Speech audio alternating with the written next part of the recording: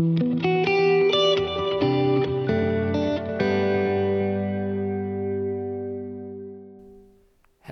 and welcome to another episode of Fortitude and Truth with myself, Andrew, and my dear brother-in-law, Nate.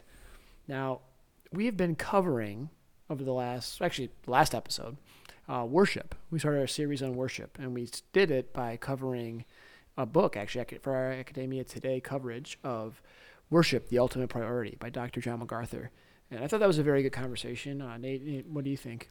I think it was a good starting point for us. I know the name John MacArthur sometimes stirs some feelings, and that's okay. I think, but he had some good stuff to say in that book, and I think that's really going to kind of lead us into our discussion today on some of the aspects of worship, kind of a foundational look. Yeah, absolutely. No, I think, and I agree. I think I wish it weren't that way. There are some names in our realm here that do tend to draw that emotional ire at times.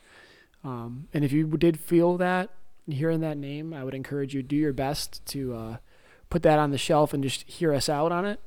And then you can pick it back up if you see fit. But I agree with you. I think it provided a good baseline for our step into understanding worship. And he had a lot of good things to say about it for sure. So no further ado, today's focus verse is actually two verses. We're in the habit of breaking that focus verse singular plan, but that's okay. Maybe we should just call it focus passage. Yeah, I like that. I like that better. Focus passage. Anyway, our focus passage today is going to be from Psalm 86, verses 9 and 10. The Bible says, "All nations whom you have made shall come and worship before you, O Lord, and they shall glorify your name. For you are great and do wondrous deeds. You alone are God." Now, for today's show, Nate kind of alluded to it, but we're going to be going over a real foundational view of worship to continue diving and plumbing the depths of what worship means, and then it'll kind of act as a springboard for our next episodes in this series. So our first segment today is going to be on what is worship, like understanding what that means. The second segment is going to be identifying and addressing whether or not worship is necessary. And lastly, it's going to be what is our perspective on how should we view worship holistically? Knowing what, after we walk through these things, what should our view of worship be holistically? And that kind of implies there's more than what meets the eye on the surface. With that, Nate, why don't we start talking about worship? And what does that mean for starters? Worship is probably, of all the things Scripture defines, worship's probably the hardest. It sounds so easy, and we always think we know, but the more you get into it, the more it's not. There's a couple thoughts here. I like Dr. Donald Whitney and his book, Spiritual Discipline for the Christian Life. Great book. That is very good. We'll maybe do something on that at some point here. He says, especially what the English word worship means, kind of in context of what the Scripture says, comes from a Saxon word, but it really means, he says, to worship God means to ascribe the proper worth to God, to magnify his worthiness of praise, or better, to approach and address God as he is worthy. The term before worship was really worthship. You look like you were going to say something. No, that was literally what I was about to say. But that doesn't just mean, right? So we often think of praise and worship, right? Singing and praises, we often ascribe worthiness to God. Is worship. Praise is worship. But it's not just the music. It's not just the singing. It's not just telling God about how good he is. I think that is part of it, especially when we look at the context of Scripture.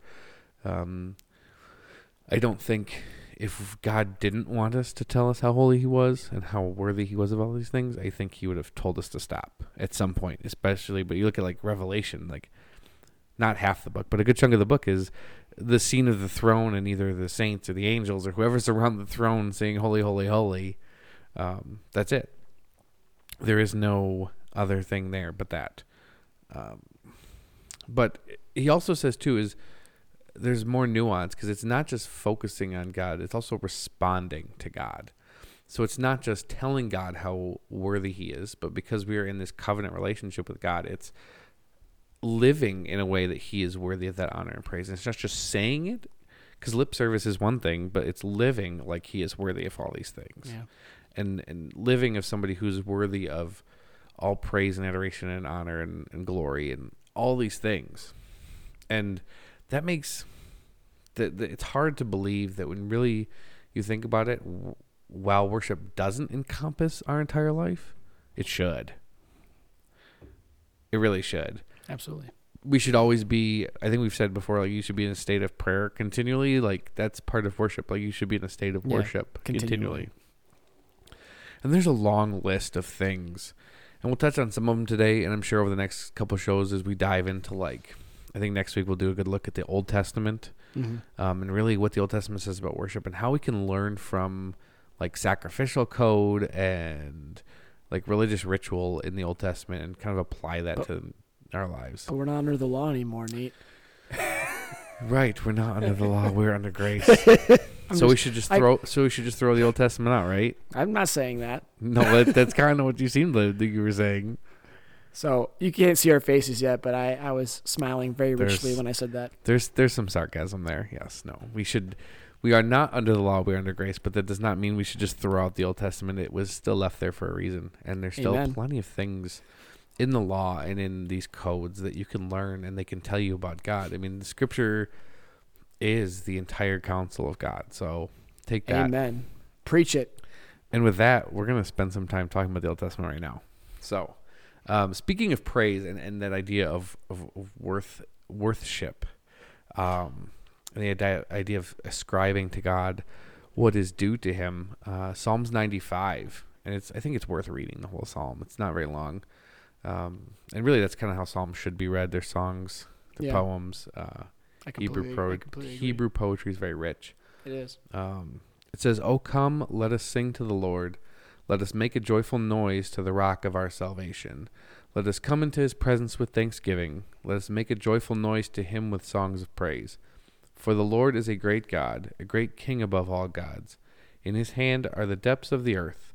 In the heights of the mountains are his also. The sea is his, for he made it, and his hands formed dry land.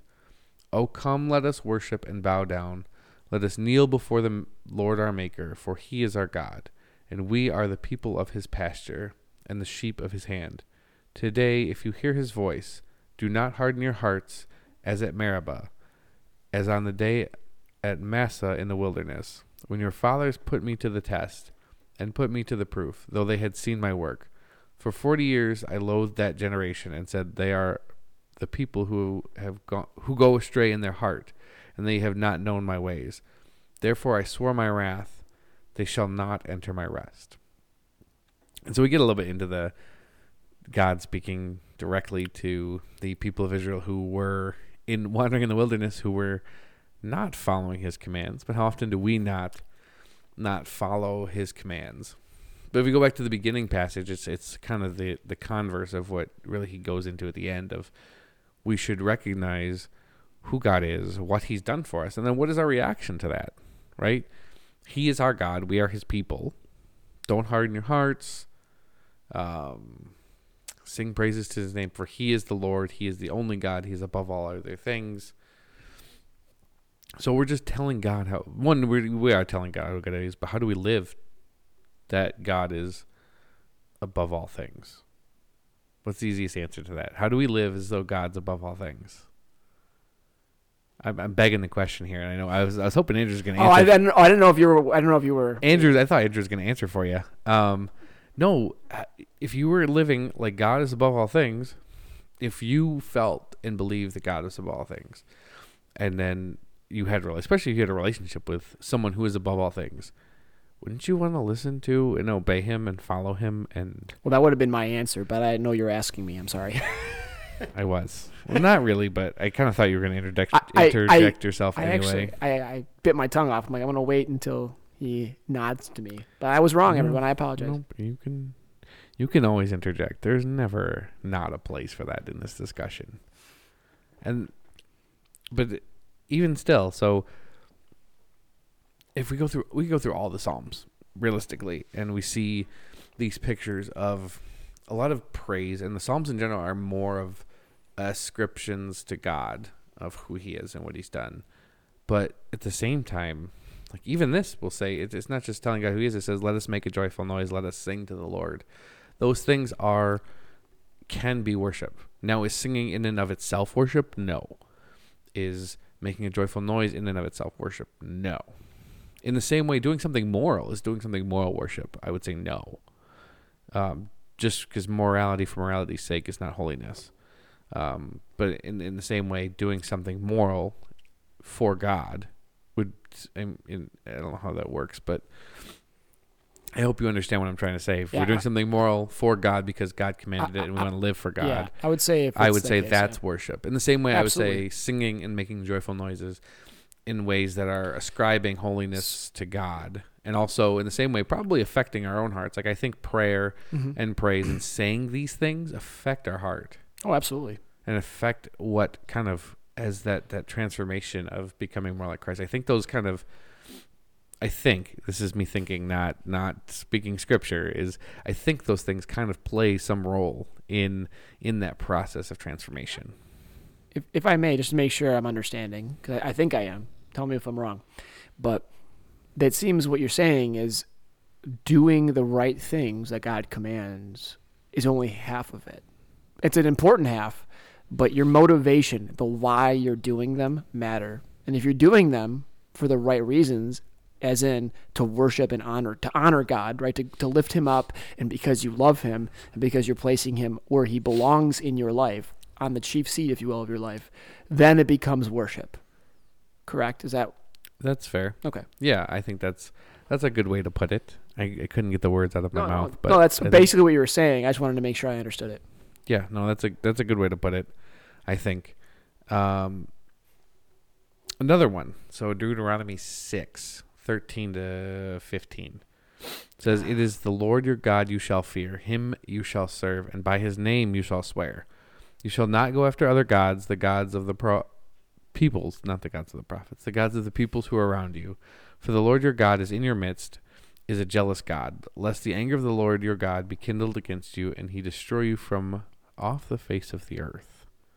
It sounds like pretty dire consequences for not fearing the Lord. Some of the law. That's good. Some fire and brimstone. I love it.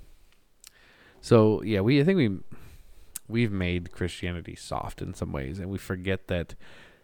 I mean, God is a complex being, and we talk about all his different aspects, but like wrath is in there, and justice is in there, and jealousy is in there. It's holy and it's perfect and it's loving, and all at the same time, and how all that works together is still super confusing, but it is. Right? But that's Deuteronomy 6 says this, and that's kind of, for those of you who don't know much about Deuteronomy, you should read it. It's a good book. It's less dry than Leviticus. It's more theological. I would say, to put it in kind of a summary, it's kind of a dissertation on the Ten Commandments a little bit. Kind of an explanation as to like what Israel should do and kind of why they should do it. Where the Ten Commandments is like, just do this for the most part. Do this, don't do that. Where this is like, do this, but here's why.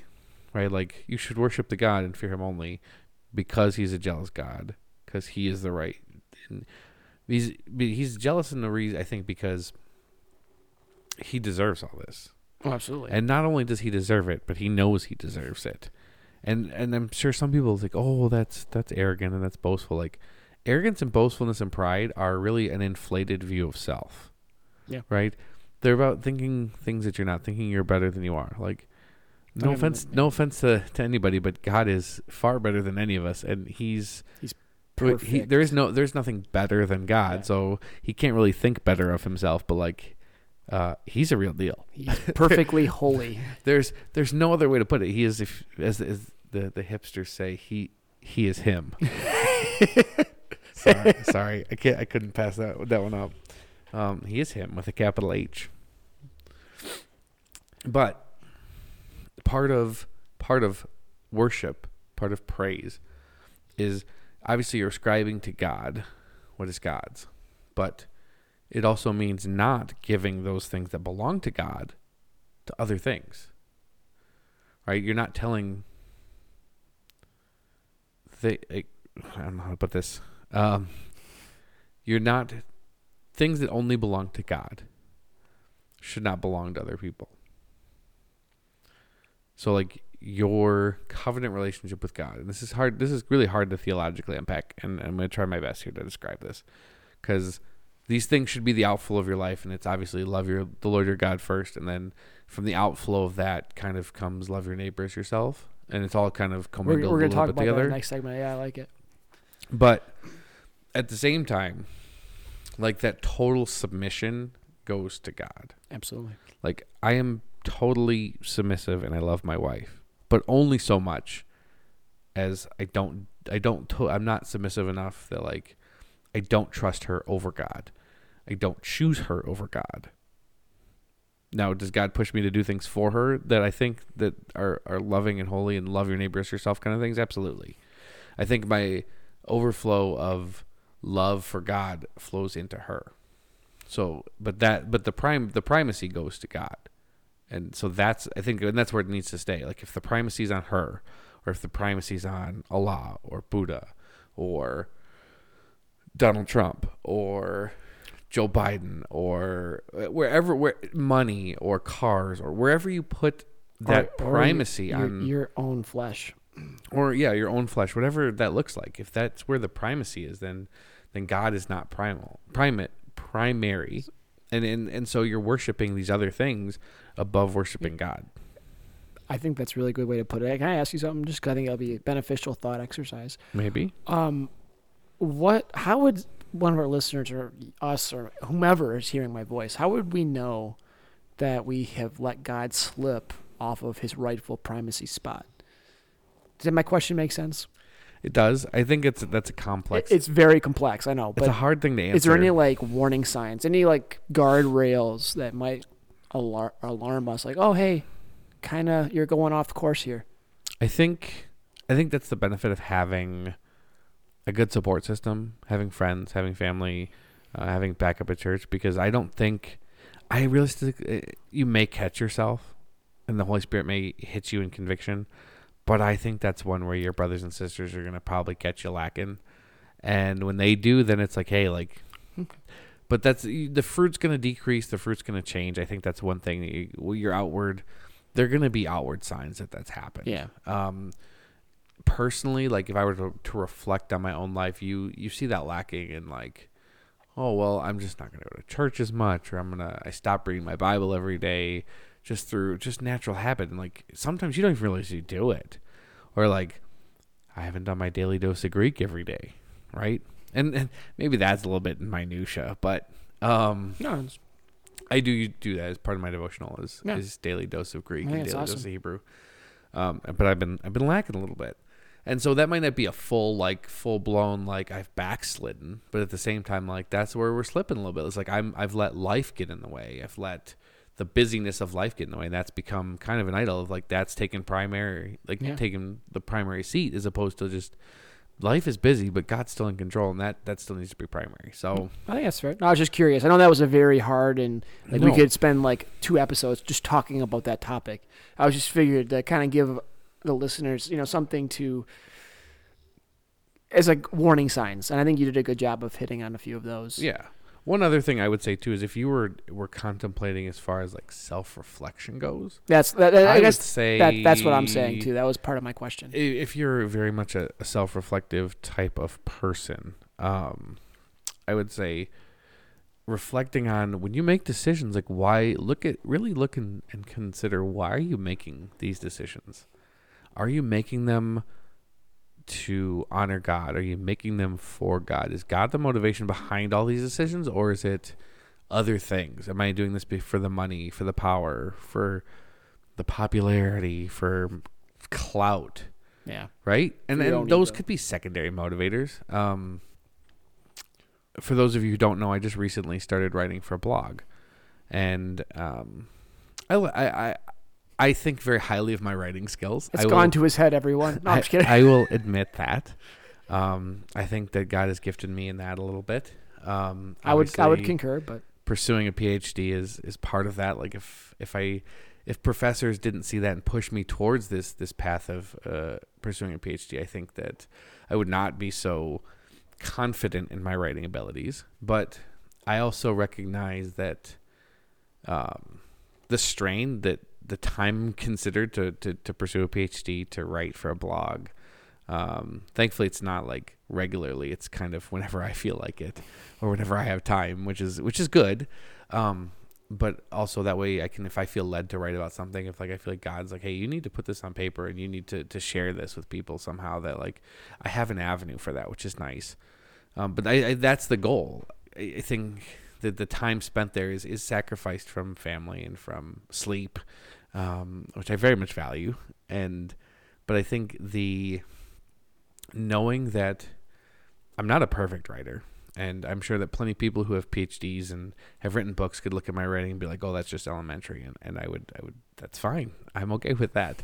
But I think that to be able to communicate the truths in a way that, again, seek to put God at the top of them and then help to build his church. And I think we're talking about worship right now anyway. So I think that's worship too, right? That I'm using my gifts that God has given me to help build his church and do his will. That's, I think, worship, being submissive to God in that way. If I were to just use my gifts for my own gain, then maybe I'd go be a popular author of something that I have no desire to write. I have no desire to write fiction, I'll tell you that, or mystery, or history, maybe church history, but not even that. Like, I'd rather just exposit scripture and speak theologically and kind of unpack that from scripture. That's really where my heart lies, to see that, and to apply that to like how the church grows and how the church works. And that's really what bred this podcast. And we share the same heart in that, but that's where my writing kind of goes to too. Yeah. So one last scripture here before we very sympathetic to all of what you said. Move on is probably the most famous worship passage in the New Testament, short of Romans 12, or maybe more important and more famous than Romans 12. I don't know. John 4. That should you know where this is going already. If you don't, it's the woman at the well. If John 4 chapter 23, John chapter 4 verse 23 says, "But the hour is coming, and now here, when true worshipers will worship the Father in spirit and in truth. For the Father is seeking such people to worship him. God is a spirit, and those who worship him must worship in spirit and in truth." And that's, again, there's a lot to unpack there that I will never be able to cover here. But the long short of it is, we see Jesus as this kind of all the other things that he is this big transition between the old covenant and the new. And the old covenant is very physical, to put it bluntly. And again, we'll talk about this more next week, this physical representation of spiritual truth. So like physical sacrifices and physical offerings and a physical tabernacle and all these, and the physical national identity of Israel. And those things are all kind of gone. Not gone, but they're viewed differently. Now the spiritual truths are just spiritual, right? God looks at the hearts of he always did, but the national identity is gone. Like, Israel is not a people of a national identity, but Israel has become the church, who is about the heart, who is about those who want to be in covenant relationship with God. In the same way, sacrifices are now no longer animals or bread or whatever they might be prescribed in the Old Testament. They are whatever. Sacrifices look a lot different, right? They're personal sacrifices of like not doing things and giving things up, or hey, like I'm sacrificing things by taking care of somebody who's in need, or I'm, suffering righteously for speaking the truth. Like, sacrifices look way different, but they're very much spiritual in nature. There's probably still a physical component to them, but not prescribed so much as it is in the Old Testament. Yeah.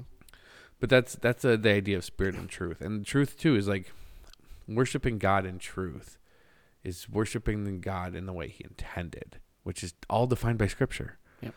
And my favorite I don't know why this is one of my favorite passages. It will always be one of my favorite passages is in Exodus. Don't quote me.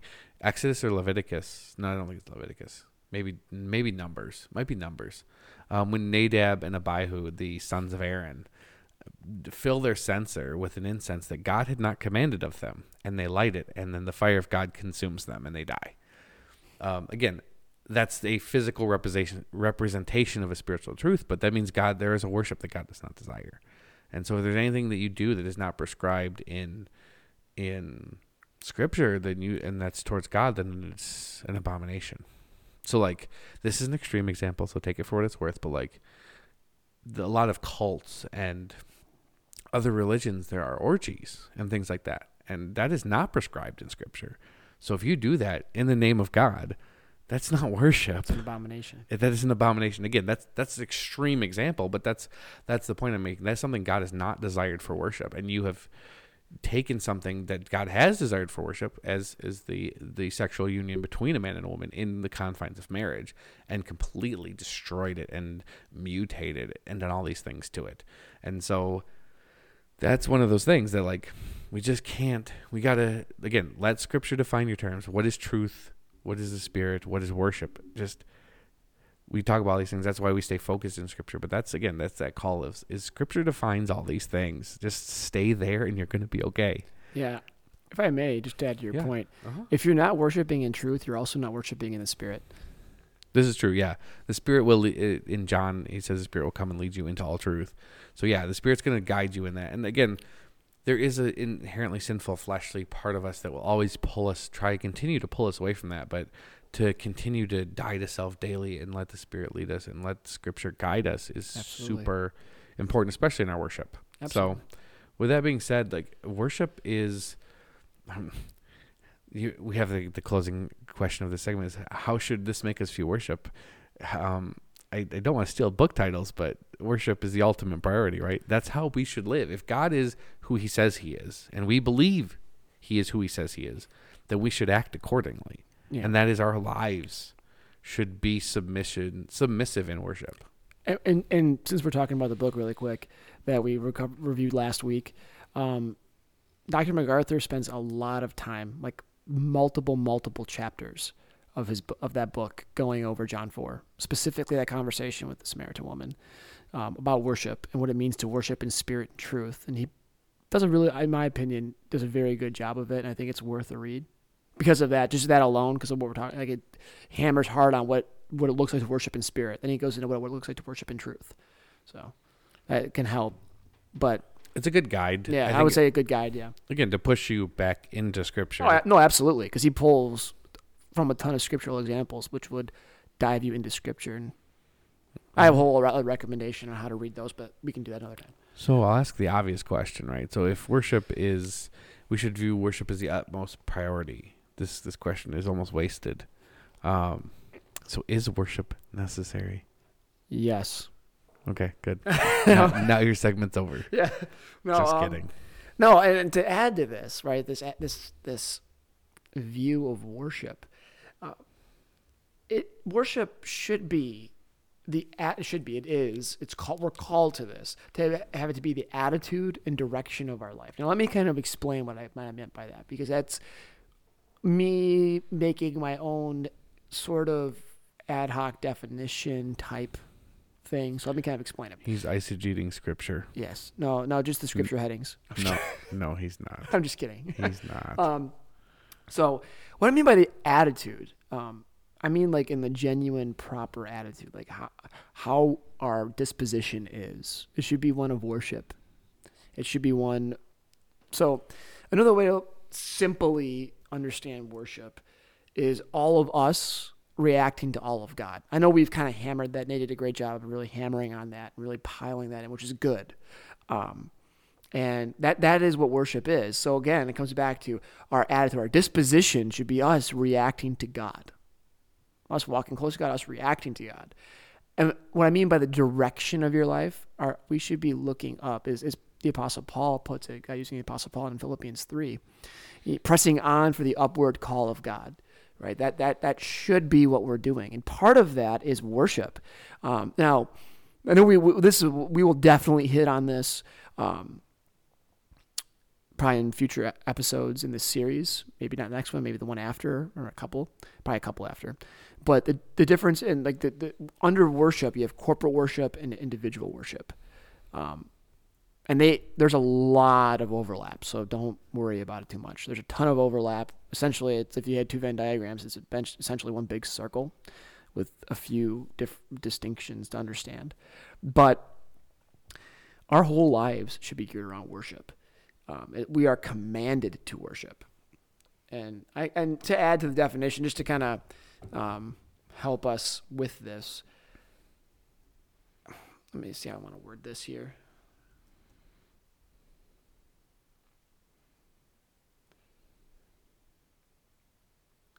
Another way to kind of, I don't have to do that. So essentially, I changed my mind. What you just witnessed there was me changing my mind.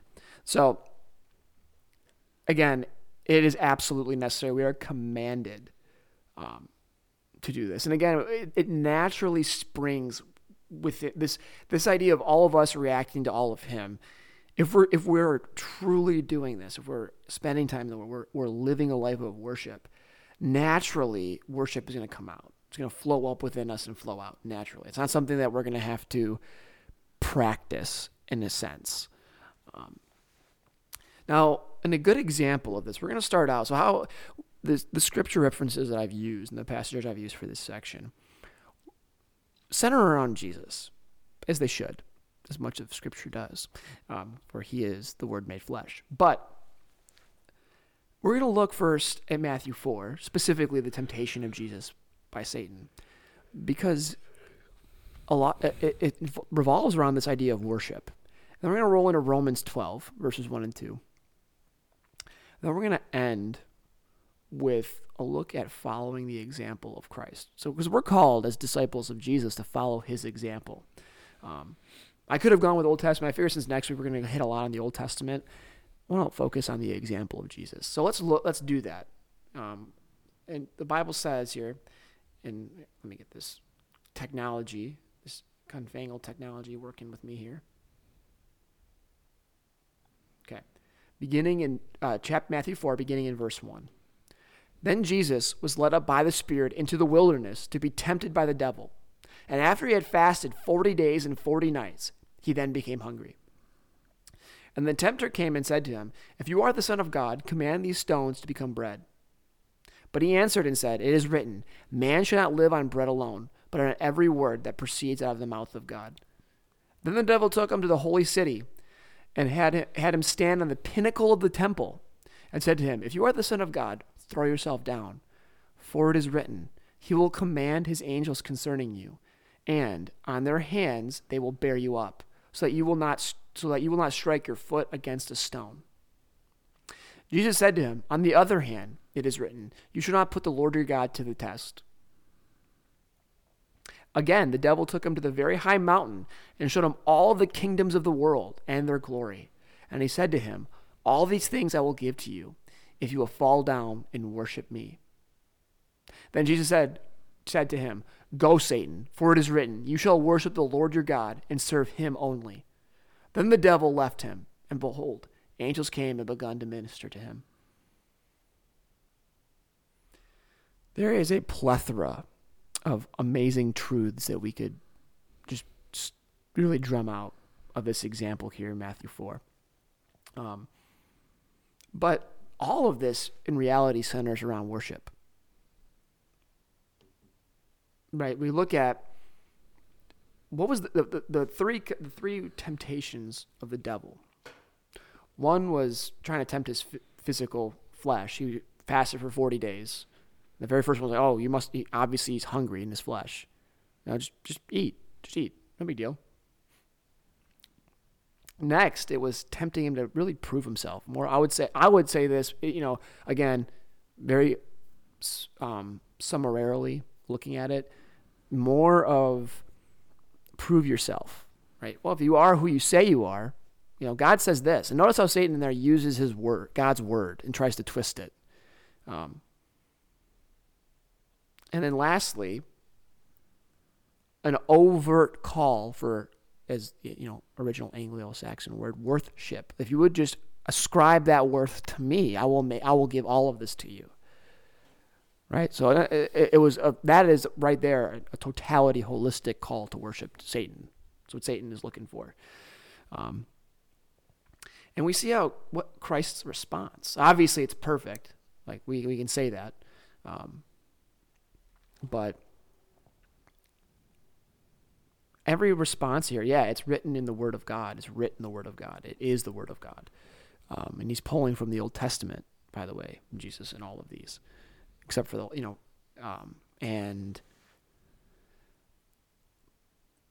but ultimately his motivation is also correct. It is, first of all, he knows his mission. He knows why he knows the mission of his earthly ministry. He's going to he places God the Father in his right place. And we can go in. I would love to do this, but I can't right now. Nate's probably going to get mad at me. But when Jesus refers to God as the Father, he's also saying, he is of him. So he's saying he is God too. That's the scenario. Really quick plumb line scripture, of that. But anyway, he comes and he does the will of the Father. He worships God. He honors God.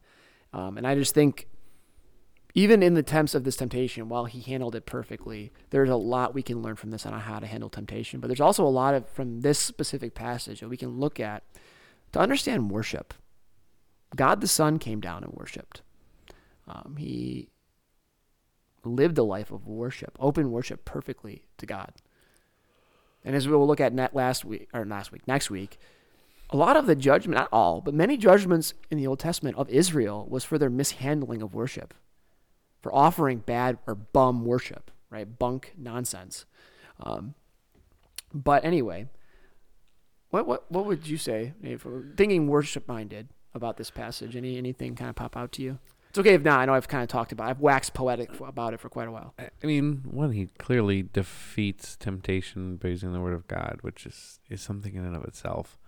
Which means he's obviously Christ is very in tune with the word of God, because he was the word of God. And I think that's part of worship too, is like just being in tune with that. Absolutely. Being in tune with the will of God. Absolutely. And we are in tune with his will through his word and his spirit. If you think God is telling you to do something and it's contrary to scripture, you should probably check that out. And it's probably not the Holy Spirit telling you that. Actually, it isn't. I was supposed to say, I can guarantee you it's not. If it's contrary to scripture, it's definitely wrong. One thing, and this is just a question for thought. I don't know if it's worth discussion. It's a little bit off in the weeds a little bit. Is, of the three temptations, the first two are very physical. Well, okay, the first one's physical. We'll talk about bread and food and praying on Jesus' human nature. Which his human nature, he submits to God. He's fasting. He's trusting his Father. Again, worship, trusting his Father to take care of him. Sincerity. Yeah. The second one about the angels, and he could obviously has command of them. But that's kind of, it plays at the heart a little bit of like not misusing the angels for his own purposes, but allowing the angels to fulfill their role in the role that they're supposed to play for the Father and for God. The last one though really puzzles me, because all dominion, Paul says in Colossians, which obviously hasn't been written at this point yet, but that Christ is the preeminent one. And if he's the preeminent one and all things were created through him and for him, then what Satan says shouldn't even be a temptation. Like, oh, I'll give you all these things. Like, dude, they're already mine. Yeah, what do you mean? What do you mean? So that one just it doesn't bother me. It just seems like shouldn't even be a temptation, because like, if you, especially Christ, who is perfectly worshiping God, knows that like, I am God. This stuff's mine.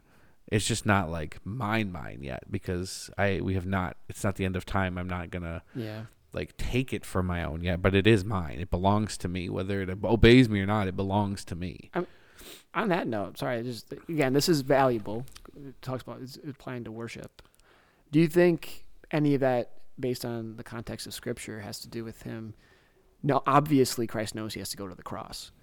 I don't know how much Satan knows that but any temptation, I can see that being a temptation. Like, well, you can avoid the cross.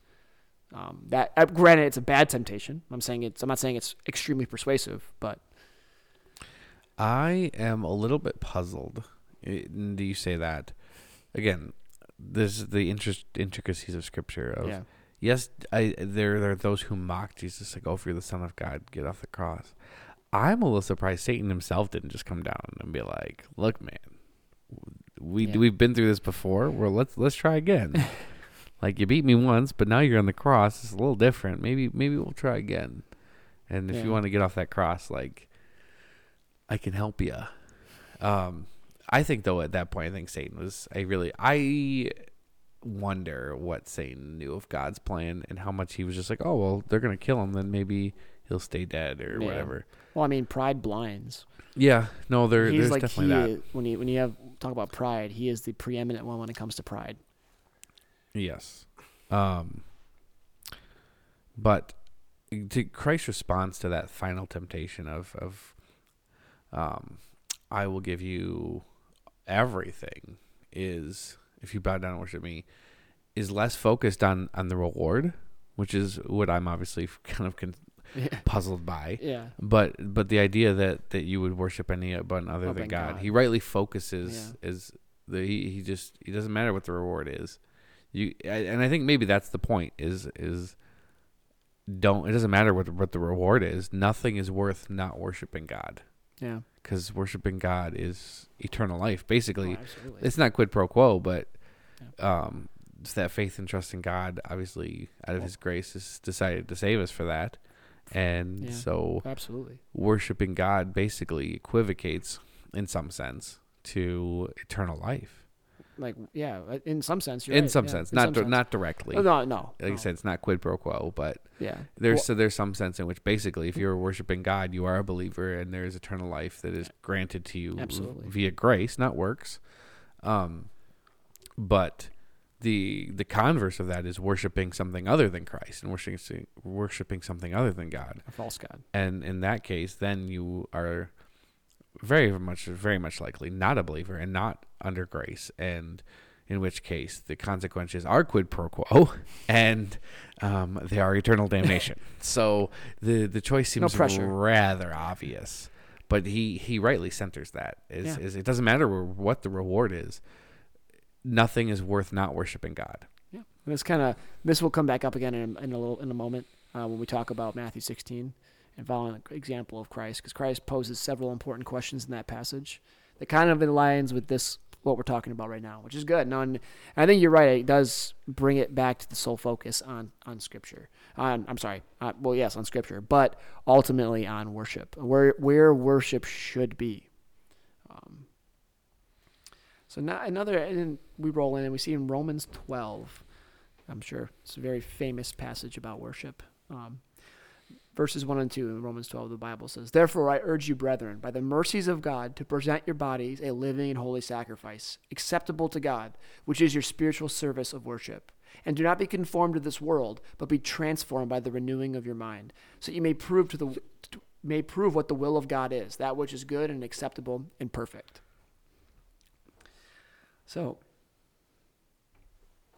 I think this is pretty clear here. Paul, doesn't pull any punches. Very clear on what worship is. Yes, like Nate said earlier, it is singing. It is honoring and glorifying God. That's part of it. But it's also living a life of submission to his will. It's also living a life similar to the example of Christ in Matthew 4, right? Even though that was a specific example of Christ being tempted, Christ was perfectly submitted to God the Father. He was perfectly submitted through every of those temptations. And like Nate pointed out, he responded with, and might I put this is another important qualifier, Scripture in context. What we saw by Satan in that temptation was Scripture out of context, or what we call eisegesis. It was more than just out of context. It was eisegeted to try to stoop the Son of God. I don't know. Again, I think it's more pride in that case, but what goes through your head to think you can dupe Jesus, but whatever. But we see here, we're to present our bodies a living and holy sacrifice. What does that kind of ring true to you, Nate? Presenting your body, what is it? Not to steal the thunder for the next segment, which will be a short one. And because I think this is one of the best verses of that idea of holistic worship, of it's not just, it's really not even just your body, it's mind, soul, body. Well, that's I really think it really rings true of the greatest commandment of love the Lord your God with all your heart, soul, mind, and strength. That part of that is being wholly submissive, and that's your spiritual act of worship. And we'll probably in a couple of weeks we get to the New Testament view of worship in detail. we see the term acceptable. Acceptable to God is this idea of worship being presented or sacrifice being presented to God. Like the Old Testament, when sacrifices were acceptable before God, the New Testament uses it's very similar language. Oh yeah. That to say this is acceptable, basically is that this is acceptable to God or before God. That's worship. That is an area in which you are sacrificing of yourself, or should be sacrificing of yourself in some way that is worship to God. Absolutely. And there's a long list. We probably won't get to all of them, but we'll get a good chunk. Oh, absolutely. No. And just really hammering on this idea that's presented here by through God uses through Paul, of presenting your body as a living and holy sacrifice. Now, again, there's a lot of Old Testament emphasis that would help you understand what it means to, holy sacrifice, all of that. That would really kind of help you appreciate this properly. But we understand that essentially right now what we're getting from is to be fully submitted to God. And we see here, following on, in case we didn't understand, and not being conformed to this world. So again, being submitted to God, but being transformed by the renewing of our mind, or your mind. Now, that's something that can easily be taken out of context. But how is the mind renewed? Well, first by the Spirit, and then by truth. Ultimately by truth. The Spirit's going to guide you into all truth.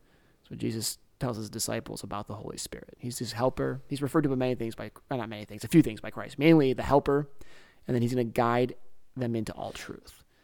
So it's our brains being snapped out of the flesh, dying to flesh, being made new, and understanding God. And that way, this idea of worshiping in spirit and in truth. And to follow out this rather quick foundational view of the necessity of worship, I actually have two passages to look at. So first, we have Matthew 16, verses 24 through 28, which I have to pull up. For some reason, I don't have it up on my show map, which is my fault.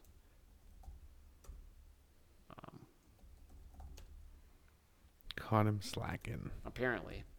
It's okay. Okay, so now these are the passages that, in this passage in Matthew 16, Jesus is teaching about discipleship, and we're gonna hit on this. I'm gonna basically do a passage sandwich. We're gonna do Matthew 16, and we're gonna look at Matthew 22 briefly. So the Bible says in Matthew 16, verses 24 through 28. Then Jesus said to his disciples, "If anyone wishes to come after me, he must deny himself, take up his cross, and follow me. For whoever wishes to save his life will lose it, but whoever loses his life for my sake will find it. For what will it profit a man if he gives up the whole world, or rather gains the whole world, and forfeits his soul? Or what will a man give in exchange for his soul? For the Son of Man is going to come in the glory of his Father with his angels, and he will then repay every man according to his deeds." And for emphasis, let's look at verse 26. For what will it profit a man if he gains the whole world and forfeits his soul? Or what will a man give in exchange for his soul? That's kind of what, going back to Matthew 4, right, when Jesus is talking about, refocusing the conversation on worship. That what is your soul worth? Jesus obviously here has the perfect understanding of the worth of a soul. So this idea, right here, we get a lot of this there's a lot here in this passage, but the one I really want to hone in on when it comes to understanding worship is looking at the example of Christ. Because Jesus says here in verse 24, "If anyone wishes to come after me, he must first deny himself, take up his cross, and follow me." That follow me part, we'll get to the other two parts, because those are just as important, but that follow me is following his example, right? It's understanding, following, what did Christ do, right? Christ exemplified how to walk with God. And we're to follow that example. Now, in light thinking of worship, let's look at Matthew 22, verses 37 through 40. The Bible says in Matthew 22, verses 37 through 40. Now, this is when, just a little context, this is important because I'm not going to give you the full context due to time, but these are when the Pharisees and scribes are testing Jesus. Right? They're trying to get him to stump, right? So I'll read from 35, just to kind of give us more of a context. The Bible says in Matthew 22, verses 35 through 40, One of them, a lawyer, asked him a question, testing him. Teacher, which is the greatest commandment in the law? And he said to him, you shall love the Lord your God with all your heart and with all your soul and with all your mind. This is the greatest and foremost commandment. The second is like it. You shall love your neighbor as yourself. On these two commandments depend the whole law and the prophets. Now, again, there is a lot here that we can unpack and we should unpack when you're approaching this exegetically, holistically. But when it comes to worship, we see in verse 37, you shall love the Lord your God with all your heart, with all your soul, and with all your strength, or all your mind, as Jesus says here. That is worship. Loving the Lord your God with all your heart, soul, and mind. That is worship. And notice the second one that he just throws in there, that if you're doing this first one correctly, the second will flow from it. You shall love your neighbor as yourself. Now, that is how Jesus walked on the earth when he was in his earthly ministry. He exemplified that. There's plenty of passages, but my mind immediately goes to the Garden of Gethsemane. When he had the opportunity, and he was feeling in his flesh the most agonized about that cross, which was coming very, very, very soon. We're talking like within hours. And he could have. He prayed. He's like, Lord, if there's any other way, let this cup pass from me. But not my will, but yours be done. Right? So this idea of loving the Lord with all your heart, mind, and strength, or heart, mind, and soul, that is what worship is, that in the most foundational sense. And we see it from the example in Christ. Now, after really talking about a lot of verses and passages, understanding this idea of worship, how should we view this holistically when we step back? Now that we've kind of really honed in on the example of Christ in a specific context, how should we look at this holistically? Before I answer your question, I want to make a statement about those two commandments. They are not mutually exclusive, but this is going to sound revolutionary. I hope it doesn't. You can love your neighbor without loving God. You cannot love God without loving your neighbor, right? God gets it all, and then the outflow of that is loving your neighbor. You can love your neighbor all you want. It's not going to necessarily make you love God anymore if you don't love God in the first place. You're right. I would contend, too, that you probably aren't loving them in the true sense of love if you don't love God and don't know what that means. But yeah, it's probably not true love. It's probably not biblical love. That's probably fair, too, but in some way. No, I get what you're saying. But holistically, I mean, we've kind of, again, I feel like at this point we're kind of hammering this home, but holistically, we've already kind of said mind, soul, body, strength. Like, worship is everything. Like, if you're not worshiping in your heart, and from the abundance of the heart, the mouth speaks, then you're not speaking worship. You're not speaking life. And again, the same way, you're not bearing, if your heart is not being in a state of worship, then you're not bearing fruit, speech, action, any of that in worship. But that really all stems from being led by the Spirit, I think, too, especially talk about soul, right? If you're not under grace, but you're under sin and you're bound by sin, you can't worship.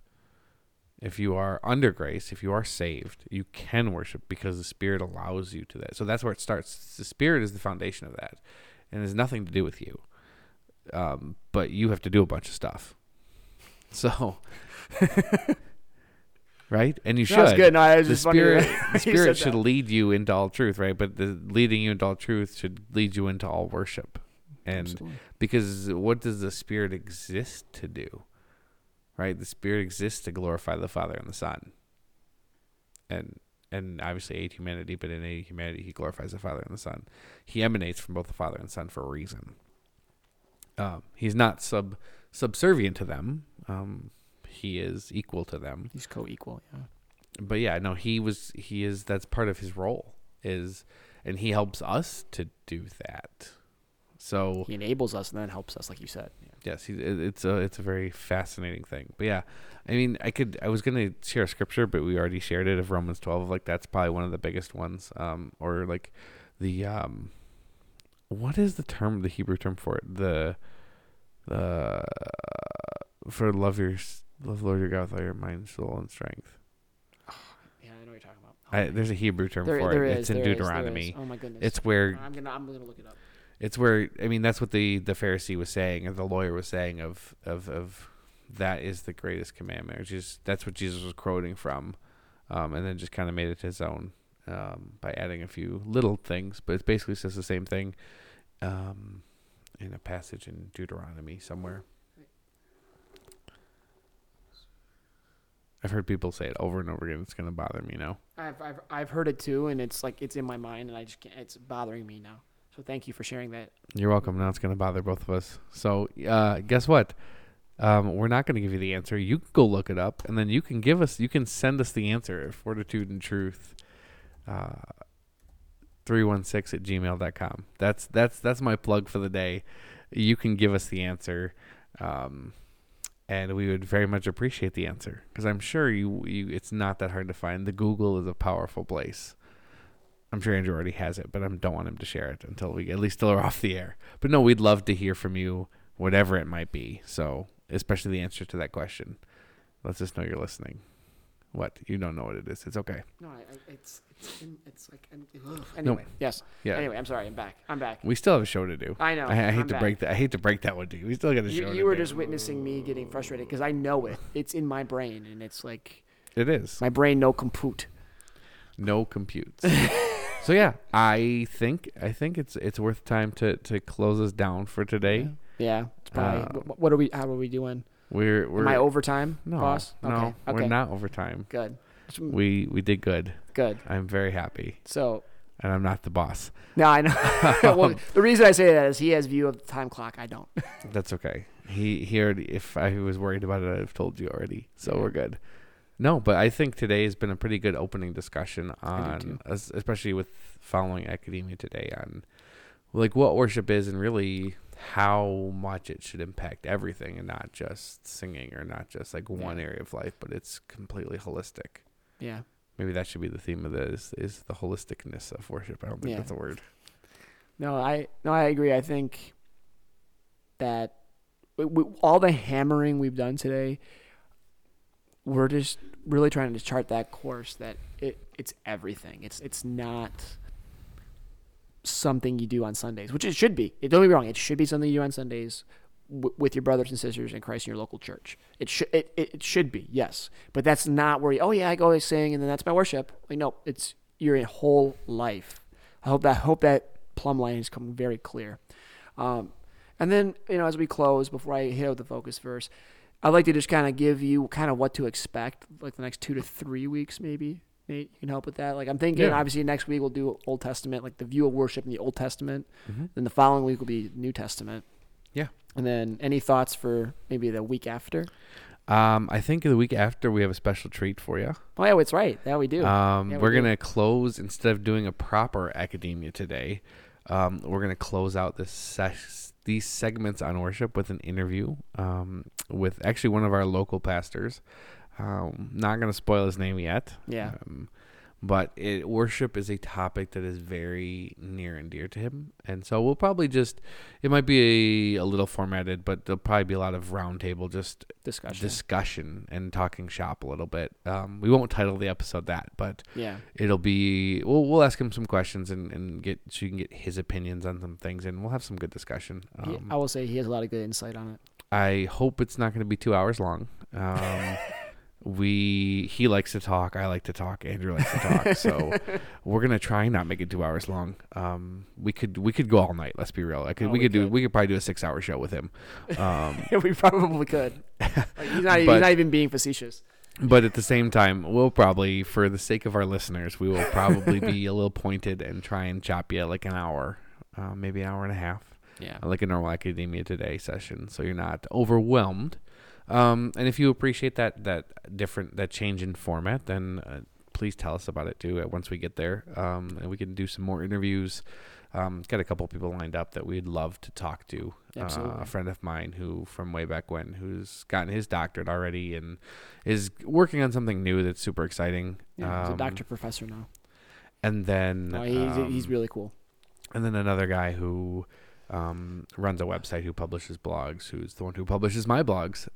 He's just building in the grassroots of building a relationship with him right now. But I think at some point building a window into his ministry and vice versa, I think is going to be on the docket as well. Nice. Further, and those will probably be at some point this year. I don't know when. Yeah, well, those interviews we try to do. I know Nate's mentioned this. We try to fit them in when it makes sense, when it kind of flows with the series and whatnot. So, with all of that, we thank you for your time. We really pray that this has been a blessing to you. We really, our whole desire, as you know, with our show is to just be to worship God, to be used by the Lord, and to be used for His purposes, not our own. We'll close today with our focus passage of Psalm 86, verses 9 through 10, which the scripture says there, "All nations whom you have made shall come and worship before you, O Lord, and they shall glorify your name. For you are great and do wondrous deeds. You alone are God." With all of this in mind, Brother Nate, do you mind closing us in prayer? Yeah, absolutely. Father, we thank you for today. We thank you for every day.